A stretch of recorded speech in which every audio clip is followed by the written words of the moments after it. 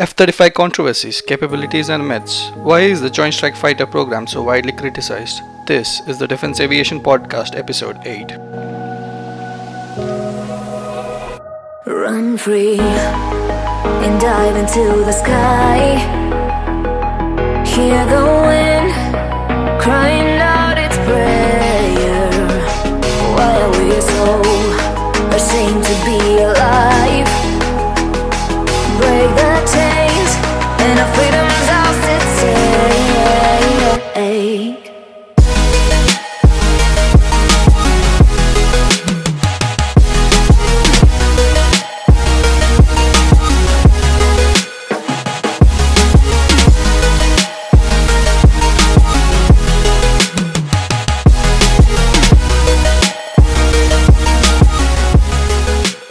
Are you frustrated with high-cost press release distribution services that just fail to give you the right exposure? For just $7.99 per year, we will publish your press releases that will reach the right audience in the aerospace industry. Visit defenseaviation.com/PR and use the coupon code podcast to get 16% discount. Welcome to Defense Aviation Podcast. I'm your host, Larkins D'Souza, founder of defenseaviation.com. Today, we have F-35 test pilot Billy Flynn from Lockheed Martin Corporation destroying myths about the Joint Strike Fighter program. For show notes or to ask any questions to Billy, visit defenseaviation.com/episode 8. Billy Flynn is a test pilot for the F-35 program at Lockheed Martin. Before joining Lockheed Martin, Billy flew CF-18 Hornet for the Canadian Air Force and has flown 25 combat missions over Kosovo and former Republic of Yugoslavia. Welcome to the show, Billy. Larkin, thanks for having me today. Take a moment, fill us any blanks from that introduction, and give us a glimpse into your personal life. You mentioned that I'm a test pilot for Lockheed Martin. I'm lucky enough to fly the F-35 Lightning II. But I started this because my father and mother are both veterans of the Canadian Air Force. My father was a fighter pilot, and as a kid I grew up around jet airplanes.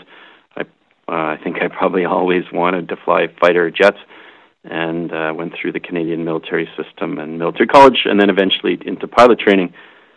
The path to test pilot's a little different, though. I don't want to sound like it's cliched, but I read the book The Right Stuff by Thomas Wolfe, and that's what gave me an insight into the world of, in the day, Chuck Yeager, the early astronauts, and all that happened at places like Edwards Air Force Base.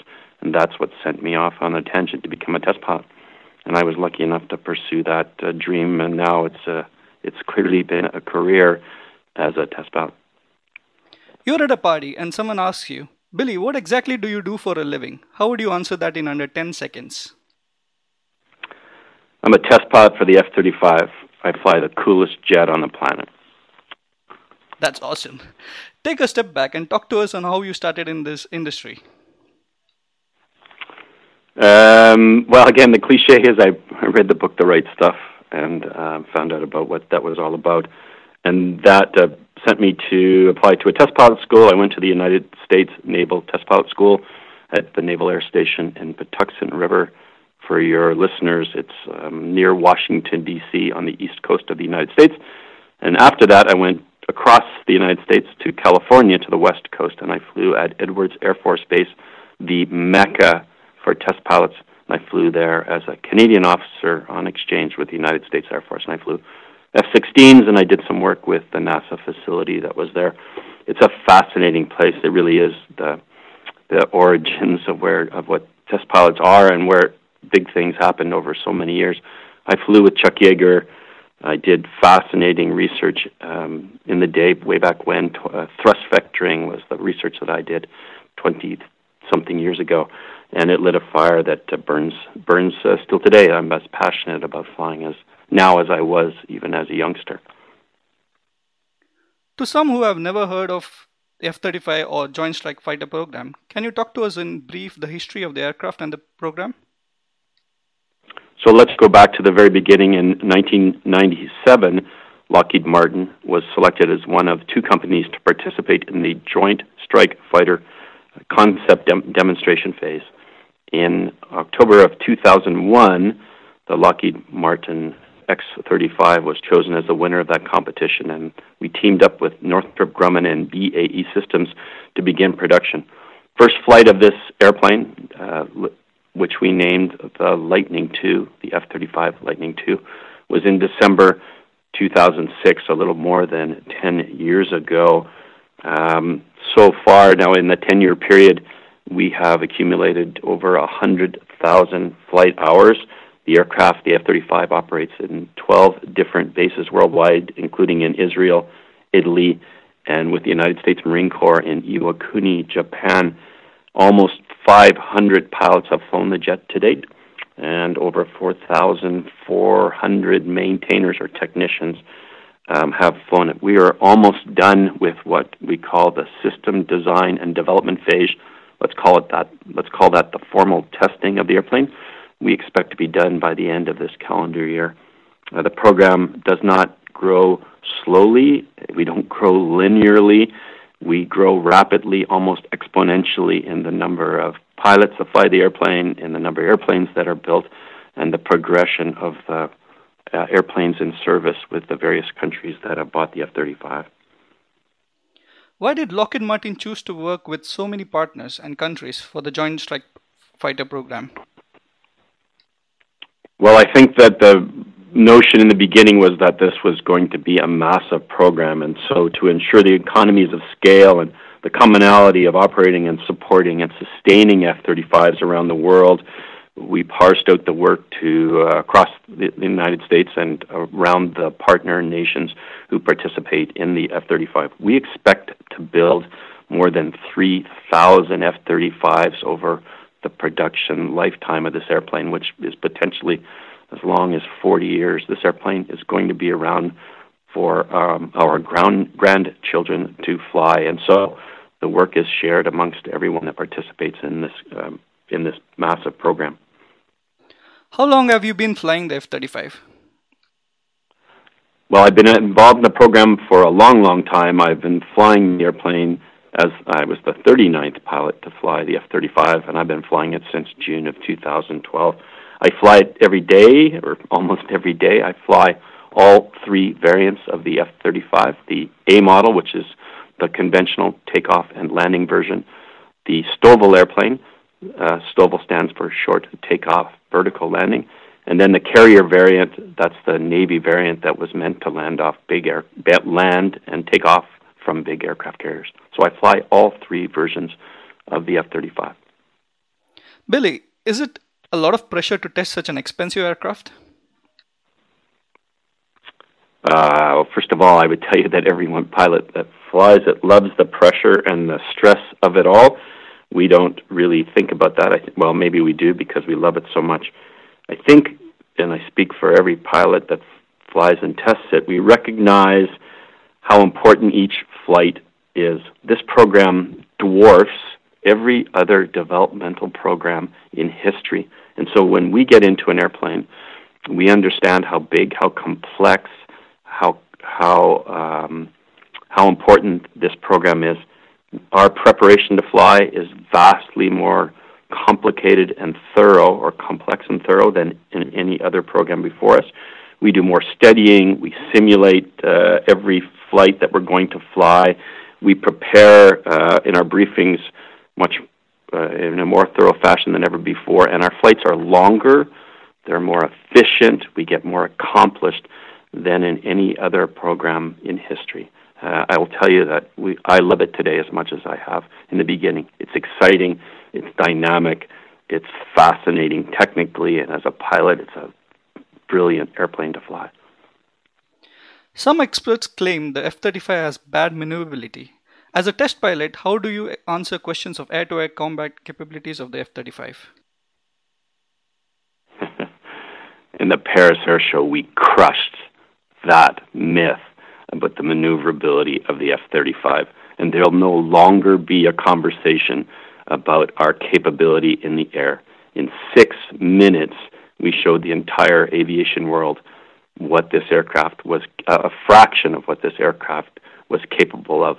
We dominated in a 6-minute routine that air show now a couple months ago, and I think that we have dispelled all the myths about the maneuverability of about the F-35. F-35 is a fifth-generation airplane. We have fascinating stealth technology, a full sensor suite. Sensor fusion is one of the key technologies that we incorporated in the F-22 and now the F-35. We fly with situational awareness, so an awareness of everything around our airplane that never existed in any fourth-generation aircraft that flies today. And it's been recognized by virtually every pilot that has flown this airplane, by the military leaders that have studied it and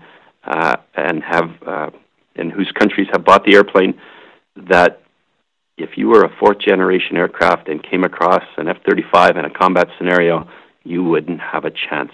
Our record in major technical exercises like Red Flag held in Las Vegas, Nevada, where the F-35 dominated more than 20-1 in kill ratios, shows or demonstrates how lethal, how unsurpassed the capability of the F-35 is. So the short answer to your question is, I think we crushed it in Paris.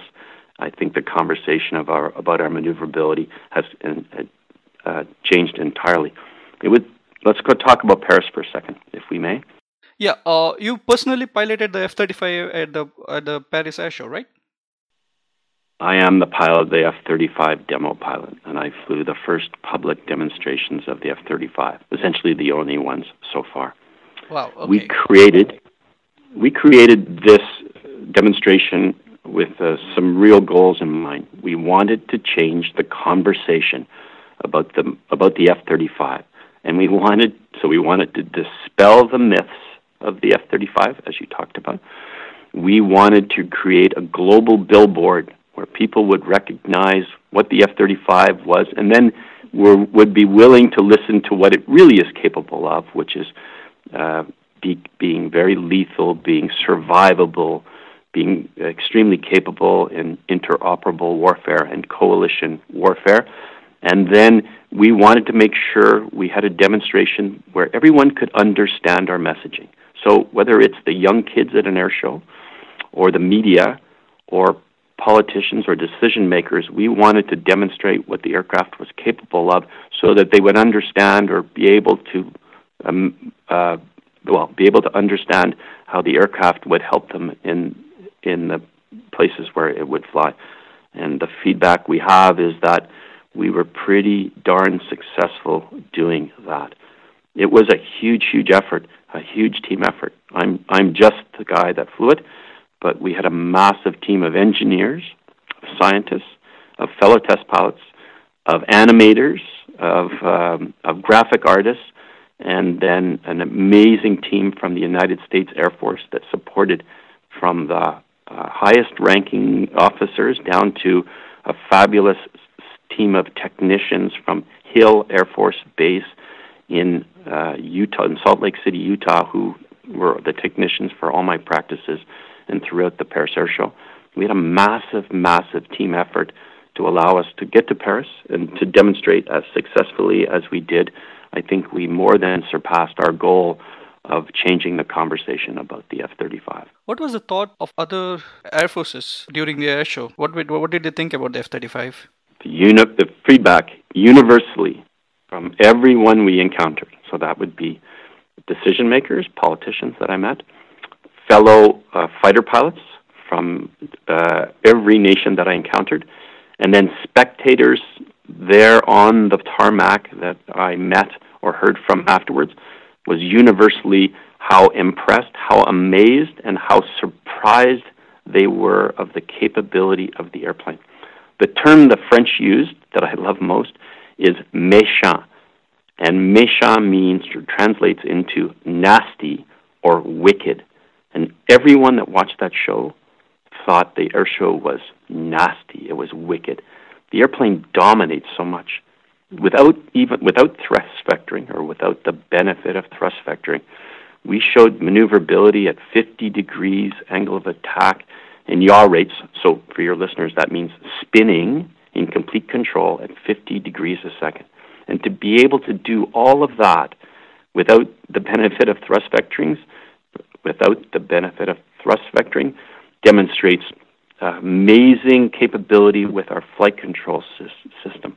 We showed power, raw, brute power, like the F-16 has, with a 2,000-foot takeoff roll into a straight vertical climb. We didn't have to run to the end of the runway like most airplanes do. We had so much power we could pull straight up on takeoff. That's fabulous power to show how much authority we have with our most powerful fighter engine ever built, the F-135 engine. And then we showed slow-speed maneuverability. I was an F-18 demonstration pilot. I flew at the Paris Air Show 30 years ago with the F-18, and the F-18 is pretty good slow speed, and we showed how fabulous the airplane is, slow speed, flying even slower than I had done years ago. So in the F-35, I flew slower than when I had done it with the F-18. I think all of those maneuvers and the feedback that we received from fighter pilots who are pretty credible spectators tells us that we made, in the 6 minutes that we had, we made the demonstration as effective as we wanted it to be. Why does the United States need the F-35 and when they could have concentrated on building more F-22s? Well, I can't speak to why the United States Air Force or how they set up their force structure. I can tell you that the F-35 does the roles that the F-16 or F-18, those are the two airplanes I know best, accomplished in their era. A multi-role fighter that can do many particular jobs that once upon a time were done by individual airplanes. So around the world, we know the F-16 as the quintessential fourth-generation multi-role fighter. And it's accepted whether you're in Denmark or Norway or Belgium or the Netherlands or here in the United States. It's accepted as a fabulous airplane capable of doing multiple roles. As a former Canadian Air Force pilot, the F-18 was pretty capable in an air-to-ground and an air-to-air role for the nation and where I flew it. That's what the F-35 is meant to do. It's more than 40 years since the F-16 first flew. I first flew the F-18 34 years ago. Those airplanes have done their time, and it's time to be replaced. The F-35 is an extremely capable multi-role fighter, and it'll do more missions than were ever accepted by the nations that are buying it. It will be exceptional at suppression of enemy air defenses, air-to-air, air-to-ground. Those are traditional roles. And then the most interesting is the role of ISR, intelligence, surveillance, and reconnaissance. We suck up electrons. We see so much out there in our airplane. We gather so much data at phenomenal ranges away from the airplane that we will be able to gather data and intelligence on our adversaries, whether they're in the air, on ships, or somewhere on the ground, far, far away, and they'll never know we're gathering that data. So as a multi-role fighter, I think the F-35 has a fabulous future ahead of it. And for people to understand it, it's just like what we tried to do with the F-16 over the many, many years it flew. Why is the Joint Strike Fighter program so widely criticized? It's the single largest U.S. defense contract in history. We live in an era of iPhones and BlackBerries and texting. We're Skyping today. Technologies demand instant feedback and instant news cycles. So I think we get a lot more attention than we would have years ago. Let me tell you my history so that helps give perspective. I was the first baby pilot in Canada to fly the CF-18. The F-18 was haunted. It was grounded. It was built or restructured on the outside because of tail cracks that were so significant. The tail fatigue was so dramatic that it cracked through the tails of at least one of our F-18s early on. And the F-18 for the next 30-something years had metal pieces bolted on the outside. So that would tell me way back when the F-18 had serious structural problems. Yet it went on to live a pretty successful career. I flew the Eurofighter Typhoon really early on in its lifetime, and I'm actually the unfortunate pilot that found a deadly pilot-induced oscillation problem in the flight control system that forced us to completely redesign how the aircraft flew pretty late into its development cycle. So Typhoon had a major problem in its development, and it went on to live a pretty strong life as an airplane.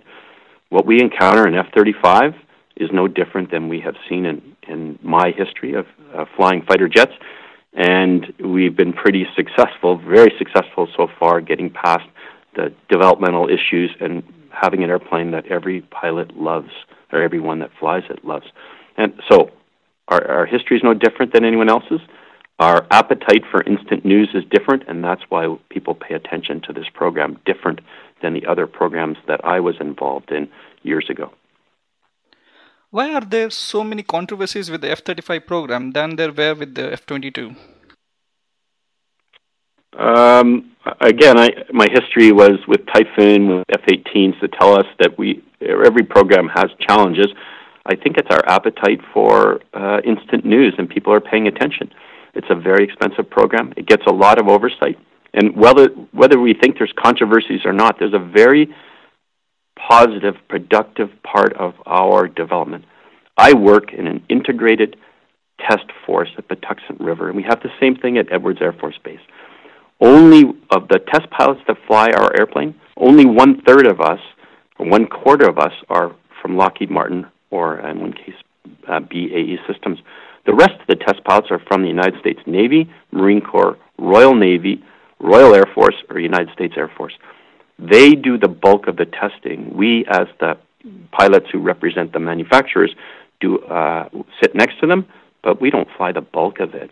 And that tells me that the customer pilots, the experts from the companies that, or the countries that are buying it, are involved in the testing along the way. And so while we might get lots of attention about how our development is going, we have a fabulous model to ensure that the customer knows everything about the airplane as we develop it and helps us enhance the product quicker than would have been the cases in other developmental programs. And that's why we are as successful as we are now. Nearly 500 pilots flying it, more than 100,000 flight hours, deployed on 12 bases. This aircraft is off to the races, as we would say in English, in its now deployment operationally and through the training for the young pilots. Where does the F-35 stand technologically against Chinese J-20 or Russian Sukhoi Pak-FA? I can't speak directly to those airplanes. I can tell you that this is the third generation of stealth airplanes that Lockheed has developed. So go back in history to the F-117, that little black airplane that people remember from the first Gulf War, then into the F-22, the dominant, absolutely unsurpassable capability of the F-22 Raptor, and now into the F-35. This is our third generation of building airplanes with stealth technology, of enhancing maneuverability as the years went on, of being able to sustain the stealth capability even in spite of maintenance and harsh conditions. And I think we've learned so much from those previous two fighters. It's why we give ourselves so much credibility, or why we think we have credibility when we talk about stealth technologies. It's more than just geometrical shapes. And if someone somewhere was starting out with their first stealth airplane and wanted to compare it to what an F-35 is like in all dimensions, in all aspects, I think that's an entirely different conversation. It's why we are significantly ahead of anything that would be deployed anywhere else in the world when we talk about the F-35. Billy, we are at the end of the show. If you could recommend one book to our listeners, what would it be? Well, it's a great question, a fun question. I don't want to sound cliched, but the book, The Right Stuff.